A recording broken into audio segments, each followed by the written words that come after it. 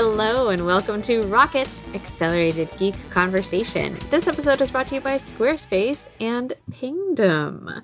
I'm Simone de Rochefort, senior video producer at Polygon, and I'm here with Brianna Wu, executive director of Rebellion Pack, and Christina Warren, senior cloud advocate at Microsoft. I want a desk update. I want a desk update right now. Give me a desk update. Emergency.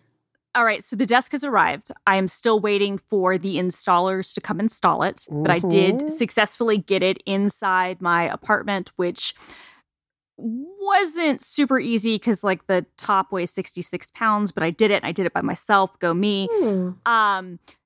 Slight problem though, guys. So my chair, shipped broken. Oh, what? How? This is like your $2,000 chair, right? Yes. Yeah, $1,500. Yeah. So it's just been sitting peacefully in a box in your apartment for like 3 weeks. Right. And it is broken. So I have been attempting to contact Herman Miller. Their phone support is only open for a limited period of time. And I was on hold for 2.5 hours on Tuesday. Unsuccessful getting through to them that way. I did get an email response where they've assured me that they will send me a new chair, but we'll have to follow up in the coming days. So I don't know. So it will be. Okay. That's really, and I could tell from your Twitter, like you're about to literally, like if you could murder someone through the phone, that was about to happen. But I am asking because you shared with us an Instagram post of someone trying the accursed candy corn, the turkey flavored candy corn. And I watched this video and I've come to believe that Christina, if you eat, like I'm on the hook for 5, Simone's on the hook for 5, you're currently on the hook for, I believe it's 26. And I think you're going to die if your office is not clean soon. You're exactly right. You're exactly right. I will say this. This is how I'm planning on handling the candy corn debacle. So I will obviously do, as we all do with the initial 5, eating one by one so that we can capture our reactions and die. The rest of them, you guys, this is straight up a sorority Christina. Like you just swallow. You just like, God. That works multiple ways, but I'm actually referring to drinking, but you just swallow. Just the whole corn, no chewing. Yes. Oh, Lord. Christina, this is going to be so awful.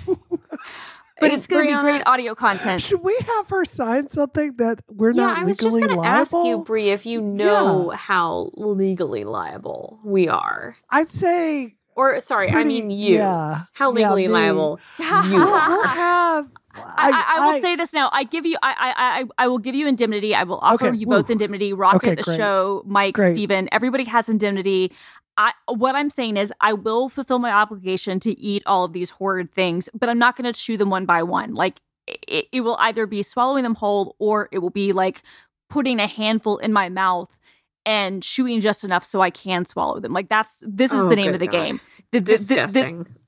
The weird thing is I could actually hear you winking when you said we had indemnity, and I don't know if that's going to hold up the court of law. It's on tape. We have it on tape. We can just edit. You absolutely do. You have it on tape. Just get rid of that part where you claim to hear me winking. I'm offering you absolution here. I'm not going to hold either of you accountable. I still worry that it's like your ability to sense poison is an evolutionary trait to stop you from eating things that could harm you. And I'm worried that it's like there's a natural amount that you can eat of this substance. And by the way, y'all, if you actually watch the Instagram of this, the person trying this one by one, it is, I've never seen any horror movie that scared me as much as this. Because he's going candy corn by candy corn. He's describing it as like, this one is like expired milk. Yeah. Oh, God. You guys, I'm not that concerned. I've put worse things in my body, I'm sure. It's just sugar with bad flavorings. It's going to be really, really terrible. I'm not denying that. But I mean, it has to be better than going on hot ones. Like that to me is my idea of hell. Man. So sorry, I would do that in an instant. But listen, we've got to get to the show. The candy corn. We'll come back to the candy corn. Don't worry. week after week. Apologies for any weird audio on my end. I'm recording with my little Go mic in a hotel room. And more on that on what I'm doing this week. But first, we are going to jump right in with a quick Apple versus Epic update, our ongoing soap opera, our favorite soap opera. So Apple is countersuing Epic and accusing it of breach of contract and outright theft. And on top of that, starting September 11th, you're going to need to change your login credentials for your Epic account if you currently use Sign In with Apple, because as of September 11th, you will no longer be able to log into your Epic account with your Apple ID. Now, regarding the countersuit, Christina, I know you had some quick thoughts on the language used in it and this installment of Apple versus Epic. Yeah, I mean, first of all, this needs to be a TV show because this is just ridiculous. Every week it's so exciting. Well, yeah, but it's just the pettiness. I just want somebody to create like a Succession style show about this. Oh God, anyway. I hope that this is season 4 of Succession or season 5. Holy crap. Honestly, yes. Right? Exactly. So it would be amazing. I will say this. I'm team no one. I'm team drama. I don't love some of the language in the lawsuit. I realize that lawyers write, complaints and not PR people, but the communications here, super not great from my perspective to basically outline all the different public APIs and SDKs that Epic uses and to basically insinuate that all of Epic's value for Fortnite as a whole, not just for iOS or macOS, is dependent upon Apple. Not a great look in my opinion. And that's kind of where I am with this. I also think that regardless of the validity of, them getting rid of the developer account and other stuff, to basically, there are 2 days that, Epic has to basically try to tell anybody who had signed up for an account with a sign in with Apple option that they have to migrate to another way of logging in. That doesn't seem super consumer friendly because ultimately, these are Apple's customers as well. Seems very consumer hostile, very developer hostile to me. And I don't want to make this a topic, but I just want to say the language that I saw that Marco was posting from their filing just seemed really, I hate to use this word, but arrogant. It really did. Yes. It seemed to be taking developers for granted. It had this approach to it like, well, developers are just here like stealing from the Apple ecosystem. And the truth right. is the iPhone would not have the value without all the cool things that developers build. Yep. We are giving to Apple's ecosystem. So, again, I'm just team everyone sucks here. So team drama, team everyone sucks. I do think it's very consumer unfriendly to change the sign-in thing. And I also suspect that for a lot of people, they're going to be mad at Epic and not Apple when they can't get into their Epic account. Yeah, I mean, I would imagine that's true. It could go both ways, though, right? Because you're signing in with Apple. The only thing that I think that was a good thing there is that the number of people who have probably chosen that option, I have to think is very small. That doesn't excuse it, and that doesn't make it any less consumer hostile.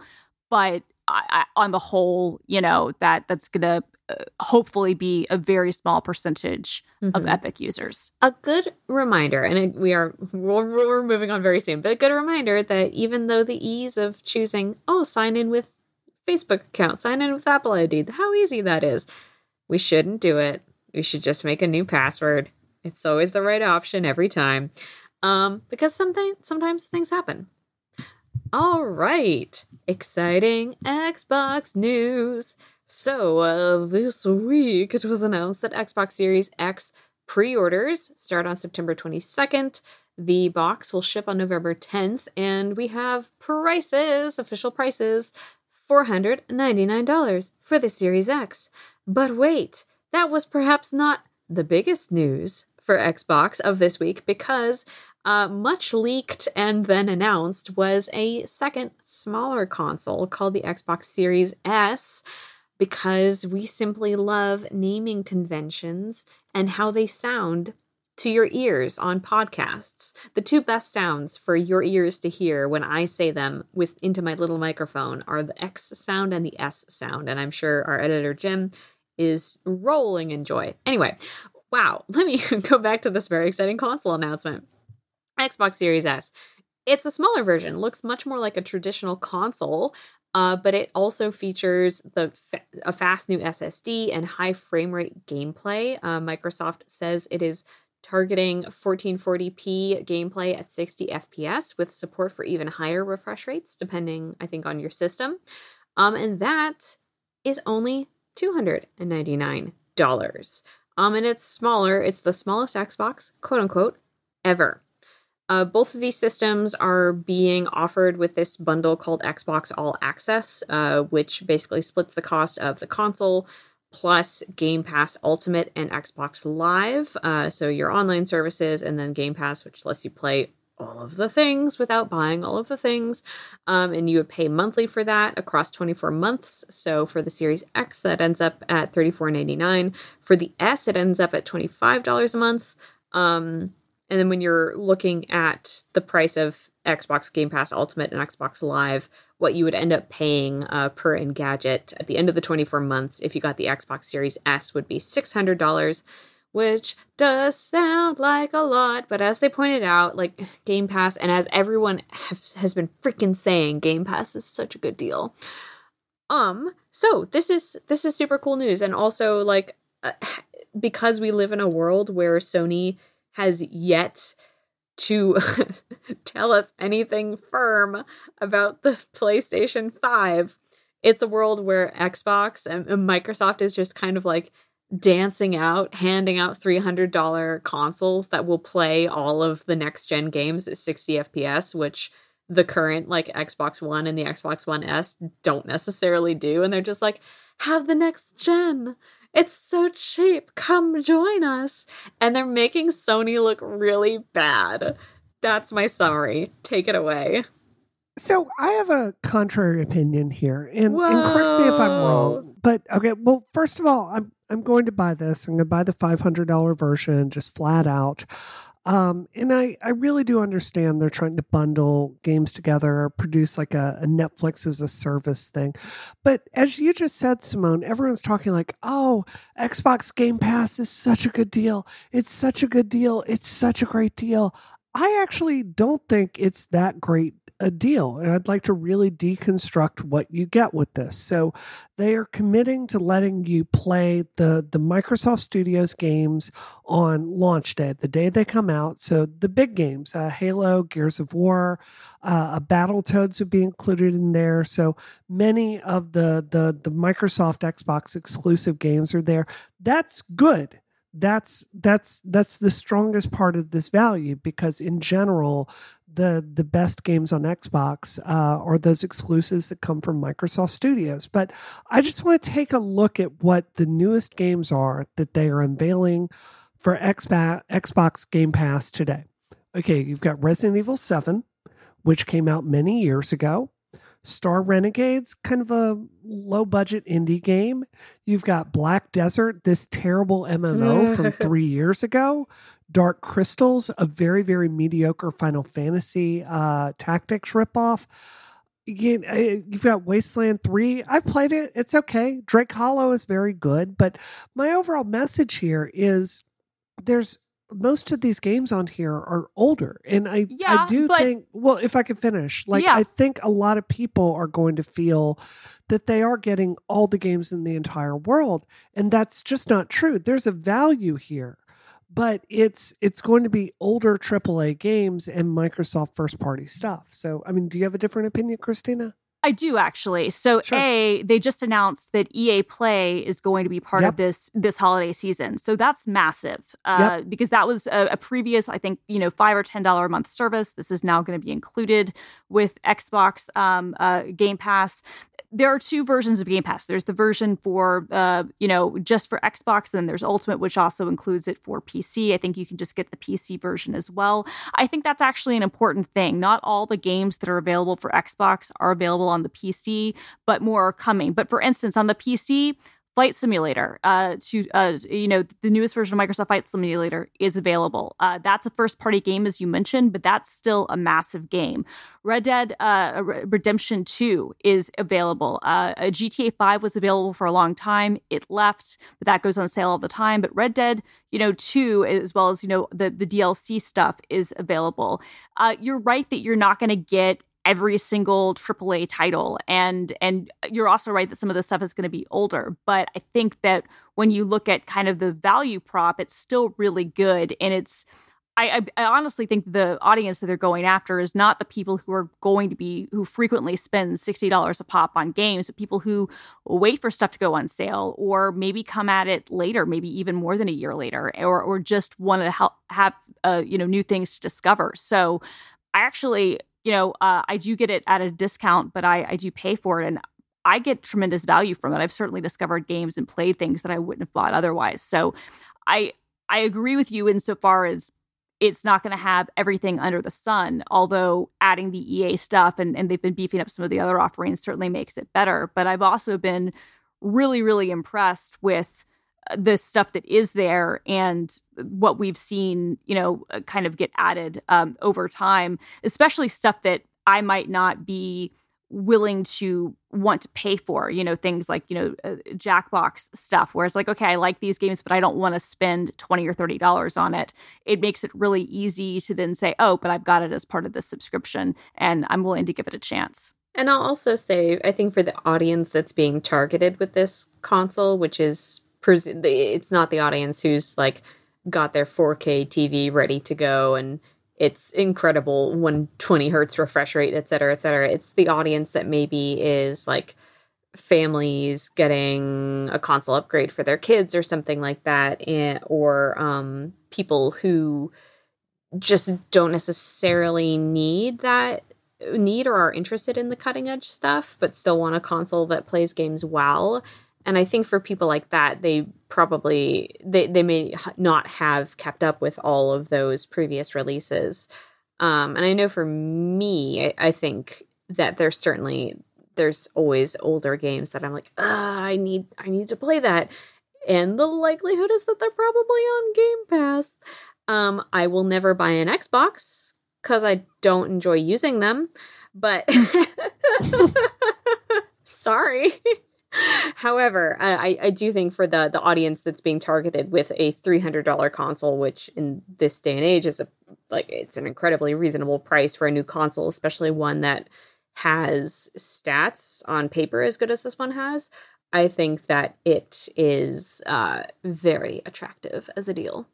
I completely agree. Like this is it's trying to be a Netflix product, and I think they're executing that vision for that audience very, very clearly. Mm-hmm. But as far as I'm a hardcore gamer. Is it more the Game Pass Ultimate with the Series X bundle that you're like, I don't know about that? Yeah, exactly. Because as far as new stuff that's coming out for Xbox, like new stuff that you could not get on a past system, you're not going to, at least at first, going to be getting a lot of stuff that's new. So, I was more excited for PlayStation 5. I think the specs are better.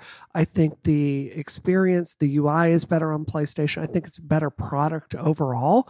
And I've said many times on this show, I think Microsoft and Xbox have really lost their way as far as putting out exclusives. If you look at the stuff from the last generation that really is going to stand the test of time, I think historians are going to look and say Gears of War lost its way, Halo lost its way, Forza lost its way.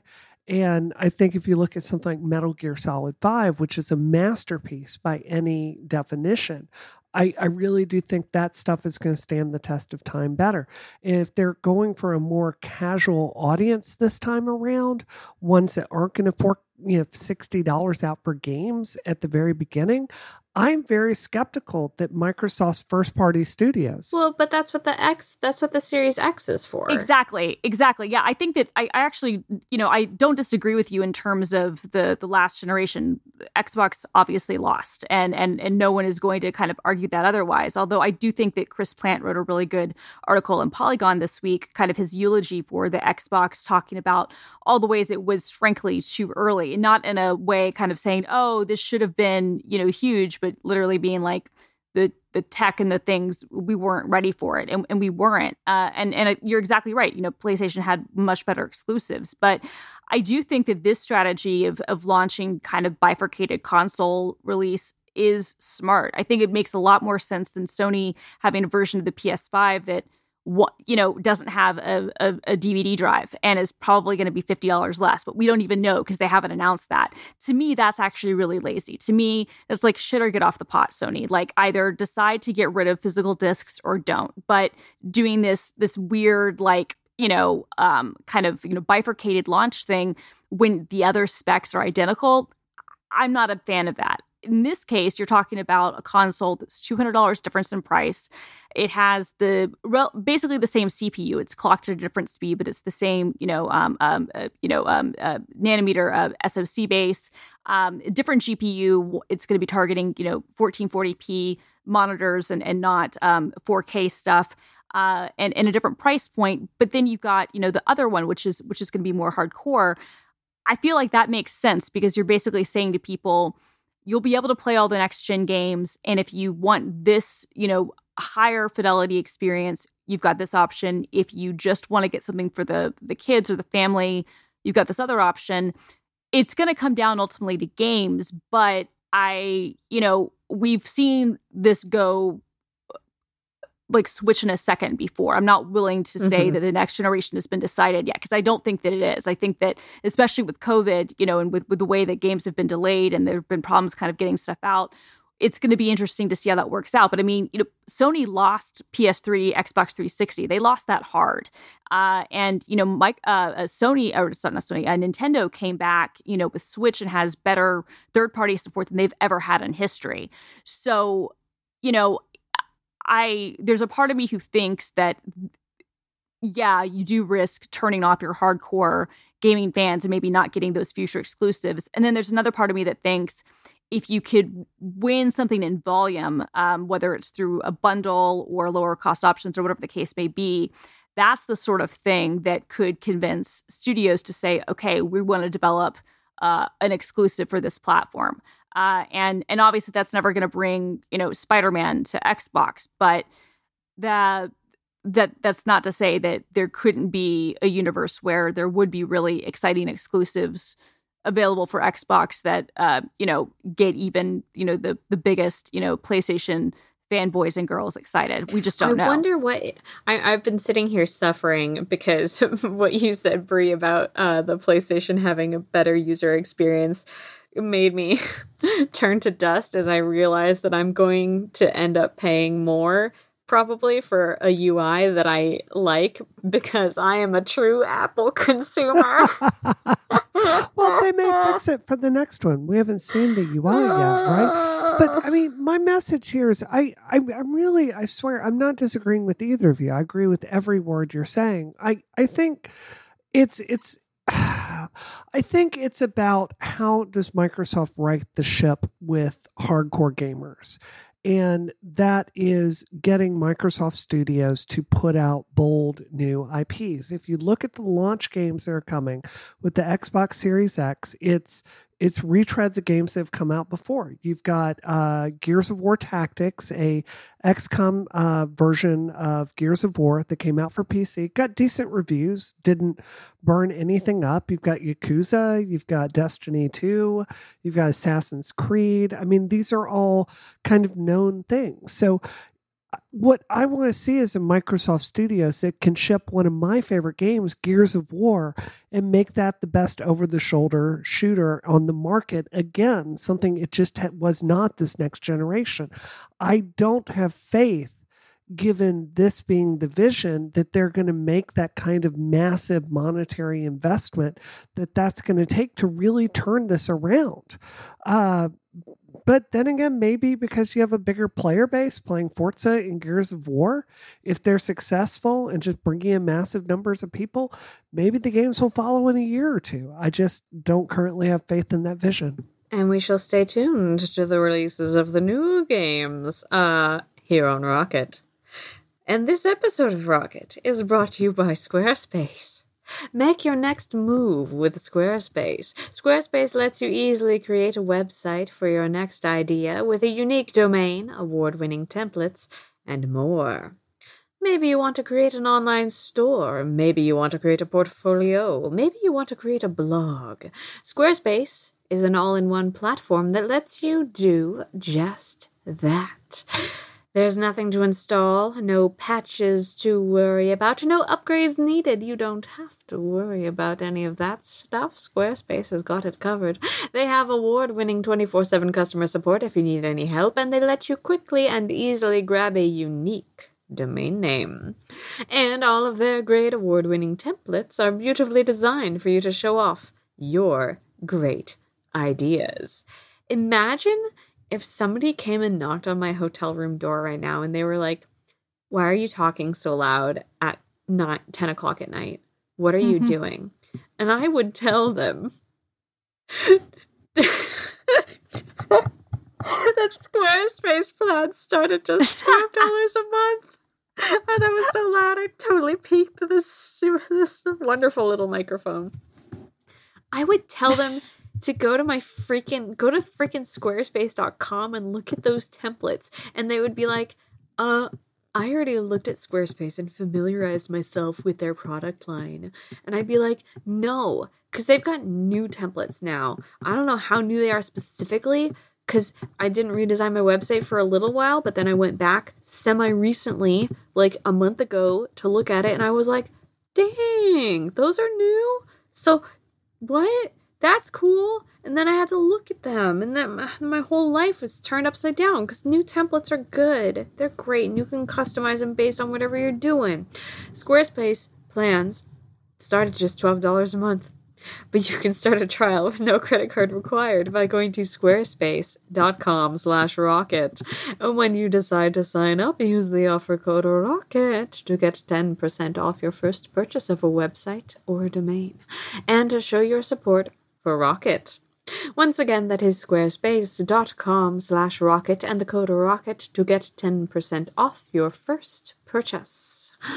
We thank Squarespace for their support of this show and all of Relay FM. Squarespace, make your next move, make your next website.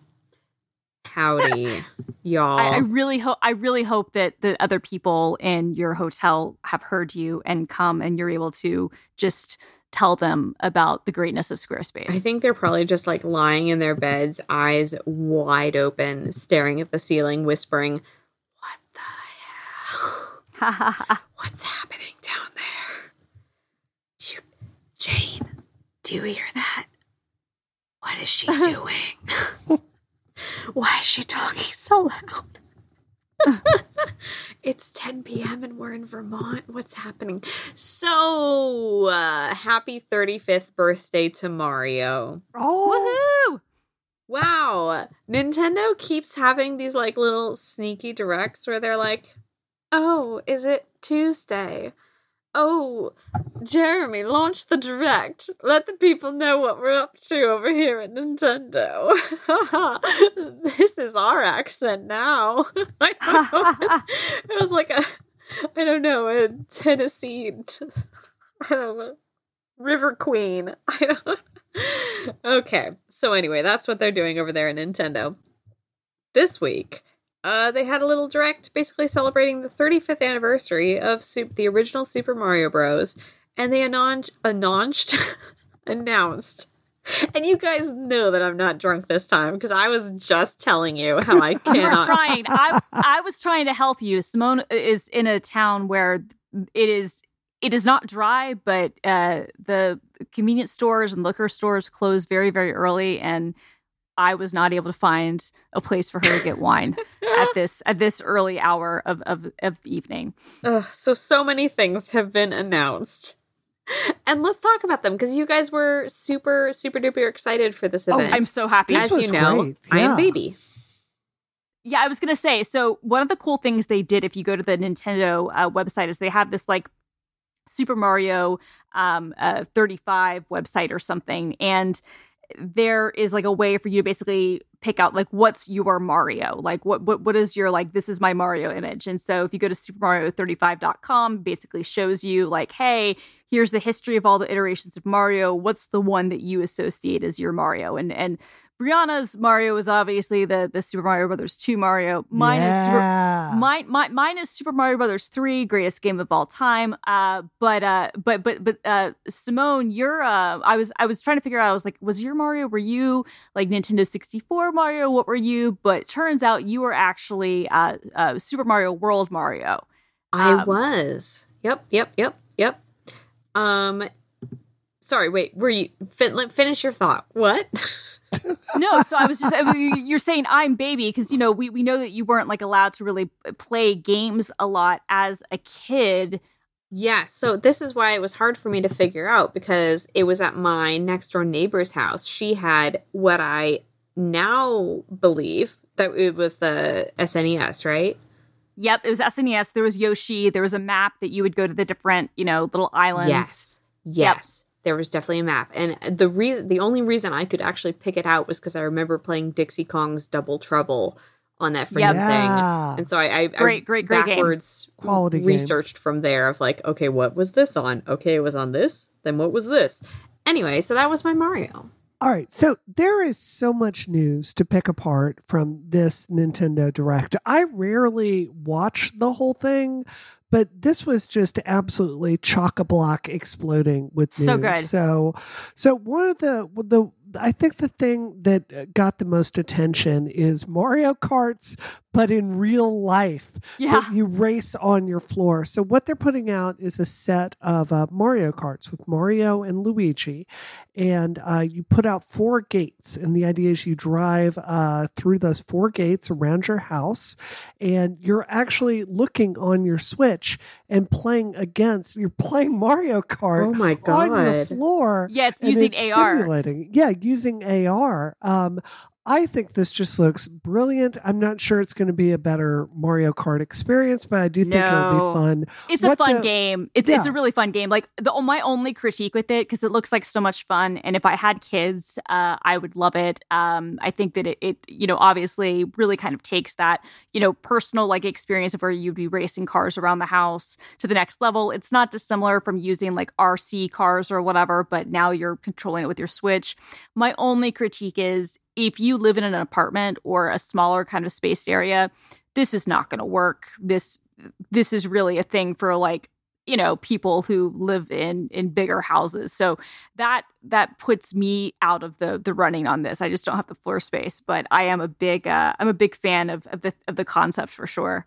Yeah, I mean, I have enough room to do it, so I think it's more for people with enough space. I think people that live in New York or in apartments or SOL, but it's a fun idea. And I think this is what Nintendo does best, which is bring really innovative, fun ideas out. Yeah, they're really good at finding the ways that especially kids can access their games through a different route. Well, they're really good at play, yes, right? Yeah, like I think exactly. that's the thing. Like they're really good at play. They're really good at whimsy. I mean, I think that there's a reason where like the My Mario thing could resonate with all of us, even Simone, who didn't have her own consoles.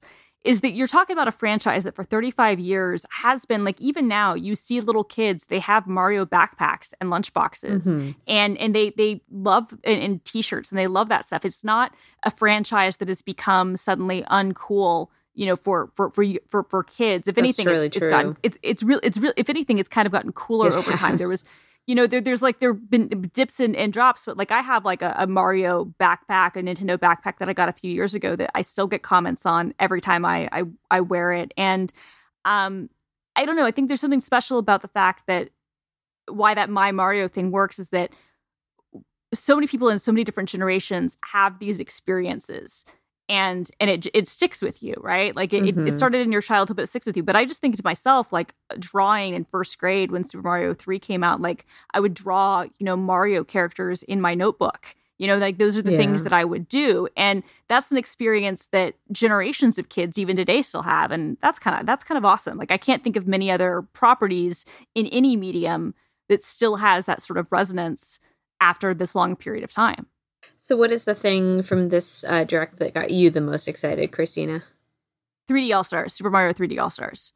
What is that? So Super Mario All-Stars, for people who aren't familiar, it was one of the best, games I think ever, and that they took the 4 original 8-bit Mario games, upgraded them to 16-bit, put them on the Super Nintendo, and then added save states, which you didn't have before. And that was, Super Mario Brothers, Super Mario Brothers 2, Super Mario Brothers 3, and then the Lost Levels, which was released as Super Mario Brothers 2 in Japan.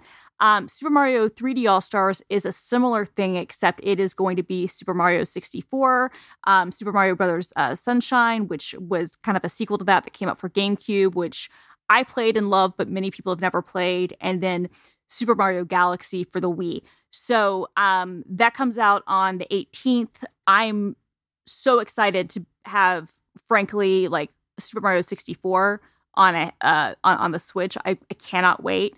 But also, I haven't played Super Mario Sunshine or Galaxy in such a long time, so I'm so excited about that because Super Mario 64 is one of those like transformational games for me, and it's going to be interesting to see how it holds up.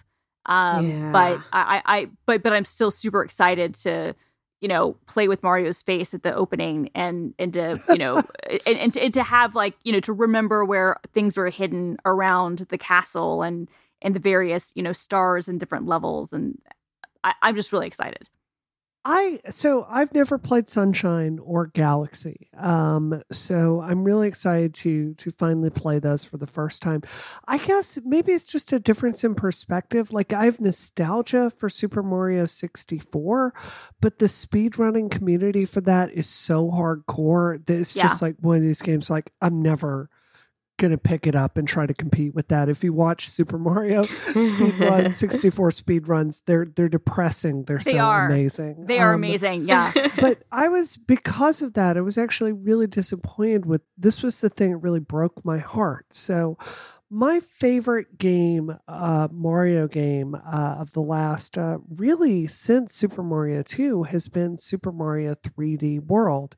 This was the one that came out for Wii U. It is so unbelievably good. It's a great game. It is so good. It's good for co-op. The game design. This is so brilliant because Frank, who has a frankly much lower video game skill than I do, can pick this up and play along with me.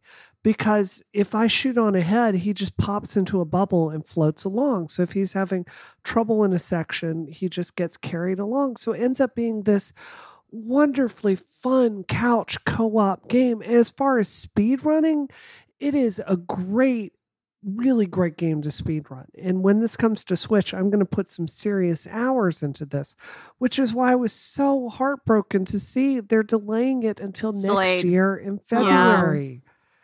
And it's like, go ahead. I think as far as disappointments go, it is sad, but I think that it's going to be okay. I don't think it's going to be okay, Simone. I know you need it now. I know you need it in 2020, but you're going to live. I mean, honestly, it might be better if it doesn't come out in 2020. It might be better as a 2021 thing. I don't know. Like, I think it sucks that it's delayed, but I'm sure you'd rather be right than not right. Yes. Like I don't know why. I mean, you know what I mean? Like, I don't know what the reason for the delay is. I'm assuming it's just not ready. So I'm assuming they're just spacing it out. Okay. Yeah. I don't know. I feel wreck like your life. Because I feel like they're fairly distinct audience. Where I don't know if they're distinct. People hang on, pay Brie, for it. I know why they're freaking delaying it. Because they know that you're working during election season. That's probably and they're true. trying to Yes. save democracy. Yes. Oh my God. Yes. They know. They don't want you to get distracted. Keep your eyes on the prize. That's it's fair. True. That's fair. Can we just before we move on, there was one other game that came out that I'm really excited from this Nintendo Direct, which is Super Mario Brothers, a battle royale version of this. Super Mario Bros. 35. Oh my God. Yeah, hell yeah. This is and nuts. It's like if you designed a game for me, so you're speed running Super Mario Brothers 1, but with 35 players. And as you defeat enemies, you spawn that on the other player's screen. So they're going to be trying to do Super Mario Brothers 1-1, but there's going to be like an army of 9 million Goombas there, like trying to kill them. What's the deal? So the piece I read about this says it's available from October 1st until March 31st. Yeah, what? that I don't love. I did buy the physical copy because I don't trust these people when it comes to my online games. I'm like, I'm getting this physical, so you can't take this away from me. But yeah, I don't love that. I don't love this whole Disney Vault thing. But if it was just a ploy to get people like me to, pony up the $60 like guaranteed, I mean, congratulations, it worked. I guess so. Yeah. Quite odd, Nintendo. But they're celebrating the 35th anniversary by doing some cool stuff. So good on them. Although, you know what? I feel really old now because I have a 25th anniversary Wii. Like, they came out with the Super Mario Brothers, like, Wii 10 years ago. Like, and it was the end of the Wii's life, and I already had a Wii, but I was like, I'm going to get the Super Mario themed one, which, of course, I did. And now I'm like, okay, well, I need to pull that thing out and play that, my red Wii. But I just can't believe that was 10 years ago. What do we think about the Game & Watch Classic, the portable Game & Watch? Now, hang on a minute. I need to say something really important. This episode of Pingdom, this episode of Rocket. This episode of Rocket, spoilers. Wow, guess who it's sponsored by? Pingdom? Pingdom from SolarWinds. This episode of Rocket is brought to you by Pingdom from SolarWinds. Do you have a website? And does your website have a shopping cart, registration forms, or contact us pages? If you answered yes to any of those questions, you need Pingdom. Nobody wants their critical website transactions to fail. That means a bad experience for your users and could mean lost business for you.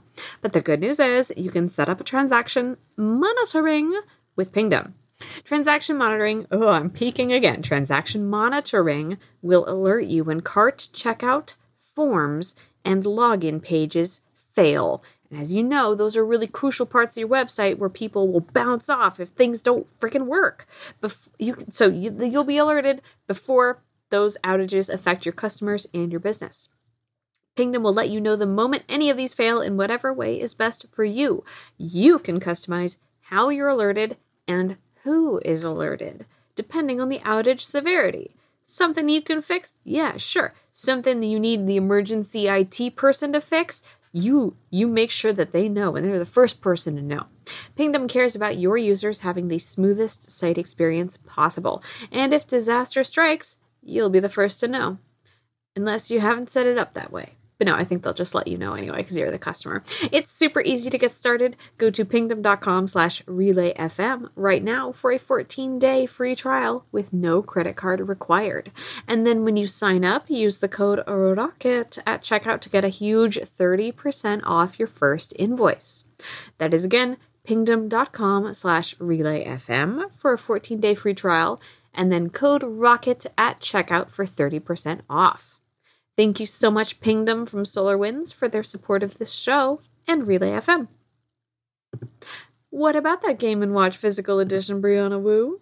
I'm more curious what both of you think about it. Let me be freaking honest with you guys. I don't remember this. I don't know what Game & Watch is.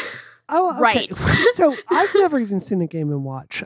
So Game & Watch is the product that came out before the NES, and it was one of Nintendo's first forays into games. It was basically think of a Tiger handheld, but with Nintendo stuff on it. So it's a really ancient thing. Mr. Game & Watch comes from it, and they're putting this back out like a new Game & Watch with this.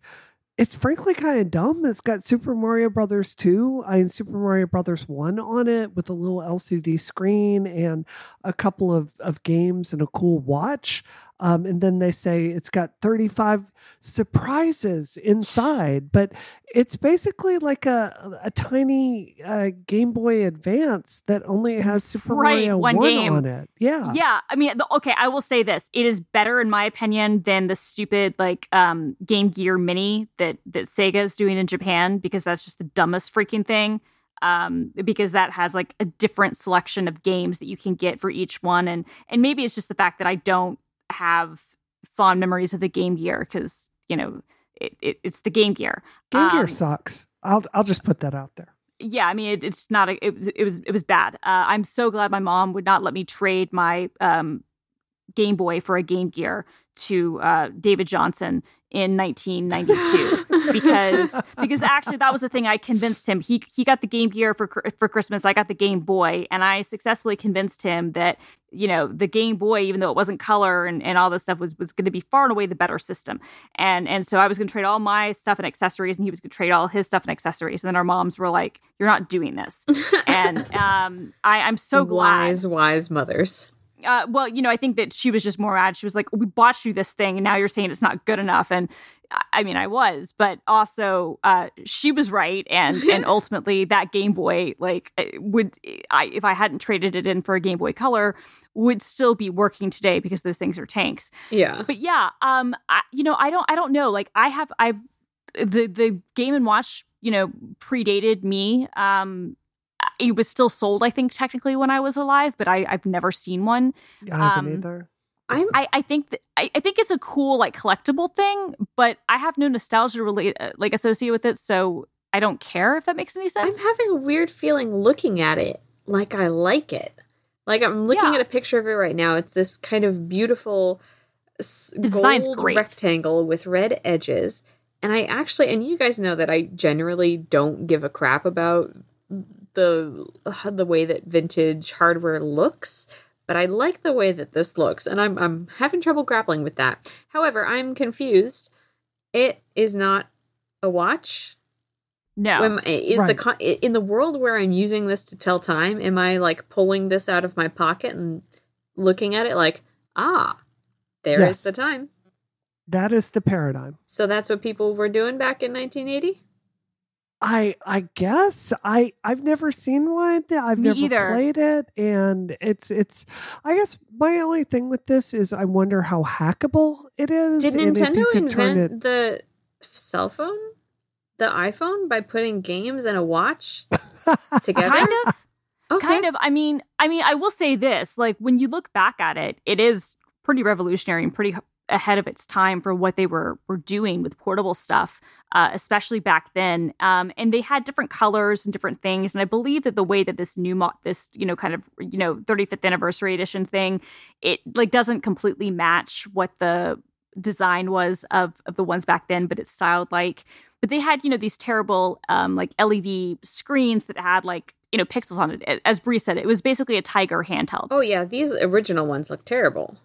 Right. And so, I mean, I really only have any sort of memory of Mr. Game & Watch. I have the amiibo of that and obviously know that from its appearances in various games. But I have no other concept of this. I don't know. I mean, I think it's cool that they're doing something like that. I'm with you, Brie. I mean, it'd be interesting to see how hackable it is. Although at this point, I have so many Raspberry Pi things that I don't know if that would be enough for me to be like, I'm going to spend $50 on this. There's never been a really good famous portable... last words. Fair enough. Right. No, I mean, I've really tried hard to produce a Raspberry Pi based Super Mario Brothers 2 unit in a handheld factor to practice speedrunning on, and there's never been a great experience with that. So if this is running on the same kind of architecture as the NES Classic and maybe Hakchi works with it, I can see a lot of value for it then, because then if you're able to dump, NES ROMs on it, I mean, giddy up, totally go for a ton of money on eBay. Other than that, I'm probably going to sit it out. So. I mean, it does come out the day after my birthday, so there is that aspect of it. And Nintendo always does this. They always release Mario stuff and anniversary stuff right at my birthday. And of course, the Xbox Series X and Series S is coming out on the 10th of November. So everybody just basically wants me to buy video games for my birthday. And Sony's probably going to announce the PS5 to come out like around my birthday as well. So I think, I don't know. Yeah, we'll have to see how hackable it is, because that could make it interesting, more for you than for me. But because I'm super excited about that. What was that thing that we spent $300 on? The GBA console, Brie? What was the thing that we bought? That's built from aluminum. Oh God, what was that? I have no idea what we're talking about. What? The Game Boy Advance thing? Yeah. The thing from the company that makes like the FPGA. Oh, FPGA. I don't know what you're talking about. Right. The analog. Yeah, analog. But that's not going to be here till next year. You're right. That will be much better when it does come out. I was going to say, we've already spent money on our analog pockets. I know it won't be here until next year, but since that's the case, I mean, I would even say for you, Brie, for your speed running, like, you're going to be much happier with that than very true. Than with like than with whatever quality of the Game & Watch is. Very fair. All right. Is it time for dessert? Would you ladies like some dessert? Can I get you ladies some dessert? Oh, this week, a Twitter user went somewhat viral for staying in an Airbnb that they say perhaps was home to satanic rituals. So it was lovely. It does look freaking lovely. Twitter user Fred T. Joseph posted a bunch of pictures from an Airbnb that he went to with his 8-year-old brother, drove 3 hours with the 8-year-old brother for a getaway, and found the house with seemingly arcane markings on the floor and occult objects, ritualistic markings, evidence of satanic activity. And there's this great piece from Anna Merlin on Motherboard. She has so good investigated. She's done the work, folks. She investigated. She called she contacted Airbnb and the owner of the Airbnb, and the owner of the Airbnb is like, "You can get this stuff at a bodega. This is the quote. This is kitsch. None of this is a cult."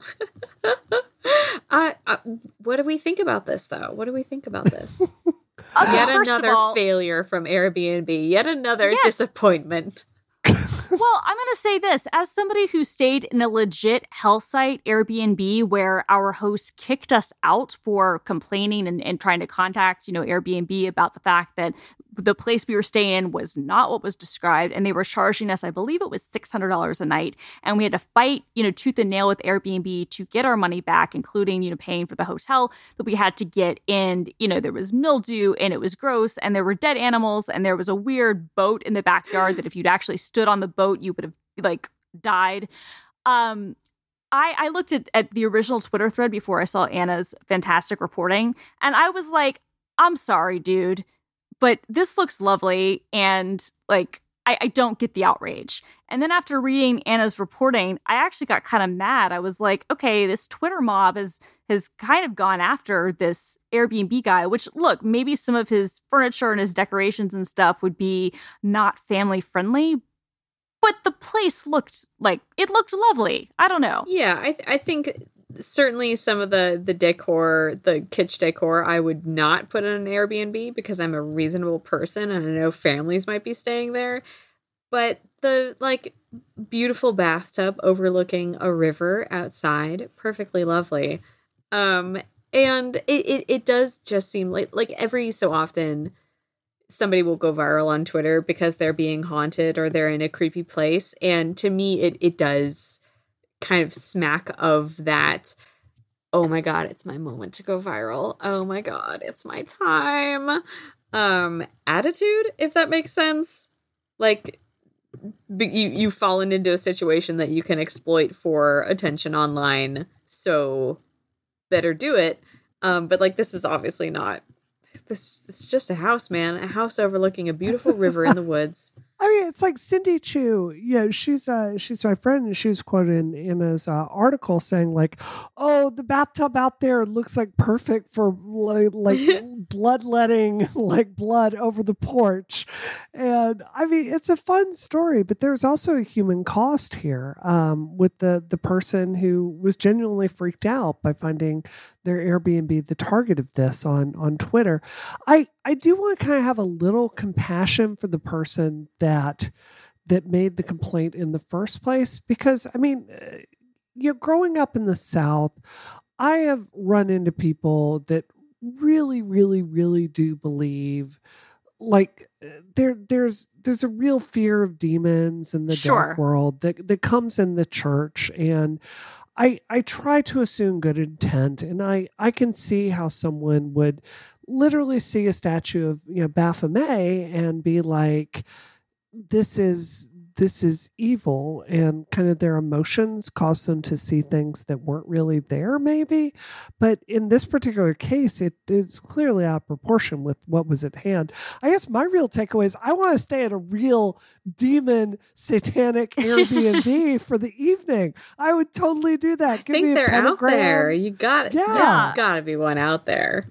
Give me a creepy basement with rituals and a bathtub and candles. Oh my God, I would totally do that. You want to stay in the Saw House, don't you? What? Yeah, something like that would be great. Not a real Saw House, because I understand that. I'm just saying you want to stay in like a Saw themed basement, like a house, like that's what God. You want. Yeah, that would be great. No way. So. Like you, Brie, I do know people who really believe in like the danger of the occult and stuff like that. And so I can be open to why you might be displeased. I also know that maybe sometimes stuff gets out there and you don't expect it to be as viral as it is. But I think that it got to a place where I wasn't super comfortable. And also as somebody who has no problem complaining to companies about the service online, I don't know.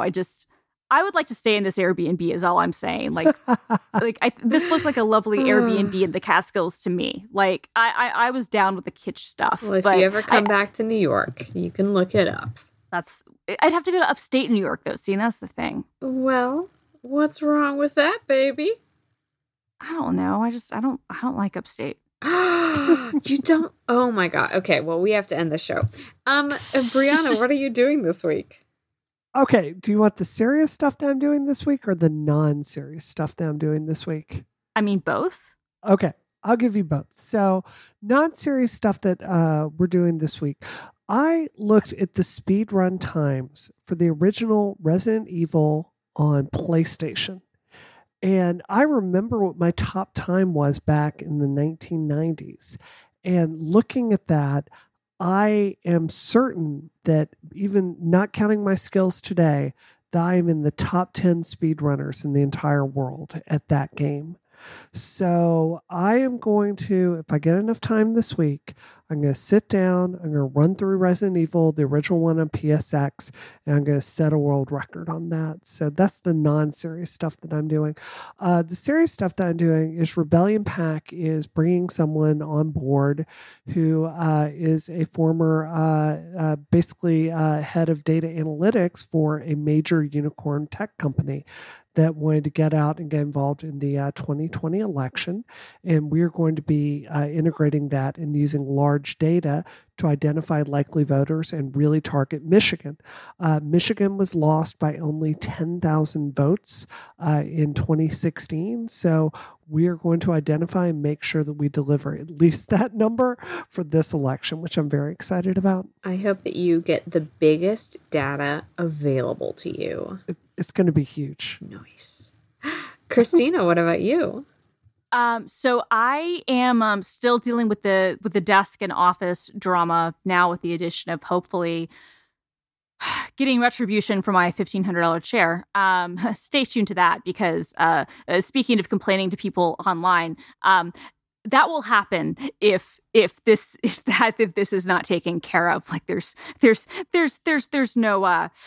no ifs, ands, or buts on that. I'm going to go full Karen if that's not taken care of. Could your chair have been broken by a demon? That could get you the results you need. Maybe. But aside from the desk stuff, we're gearing up. So Microsoft Ignite is in 2 weeks, and I will be doing hosting duty as I did for Microsoft Build. And as before, my hosting duty is going to be at like 10 p.m. to 7 a.m. So that's super fun for me. And I mean, it's fine. So I'm getting ready for that, doing some pre-planning things with that stuff. And that's about it. Not going outside because of the air quality. Yeah. Oh man.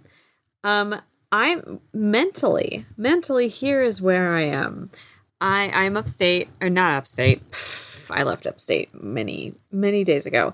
I'm in New Hampshire, except that right now I'm in Vermont. Mentally, I am dead.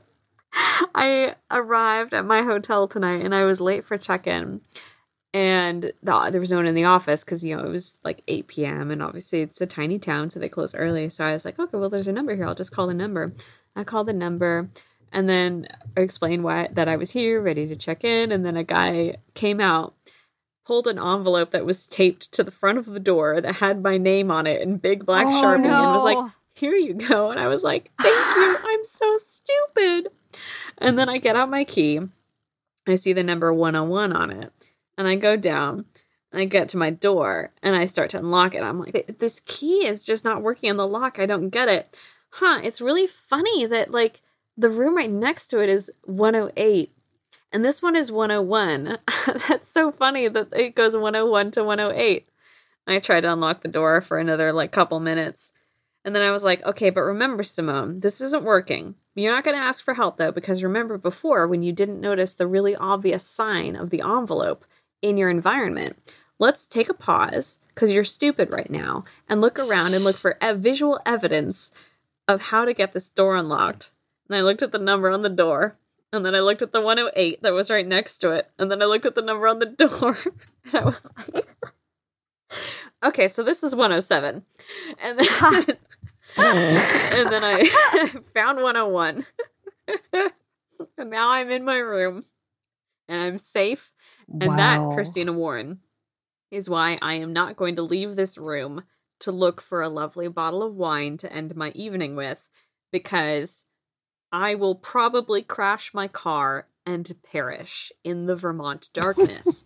However, I will say, when I went to pick up my car at LaGuardia on Sunday, they were out of the tiny cars that I had booked, so they put me in a Cadillac. Oh my God, this is a perfect car for you.